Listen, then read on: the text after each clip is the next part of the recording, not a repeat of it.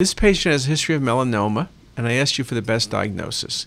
When you look at these lower chest images, you see a mass that literally is involving the wall of the left ventricle. Now, if you think about tumors, and this should be a tumor, it's 40 times more common to get a metastasis to the heart than a primary tumor. This patient does have a pericardial effusion, but that's not the key finding. And again, I mentioned primary cardiac sarcomas, and most commonly you think about angiosarcomas. But if a patient has a history of melanoma, metastases are again 40 to 50 times more likely.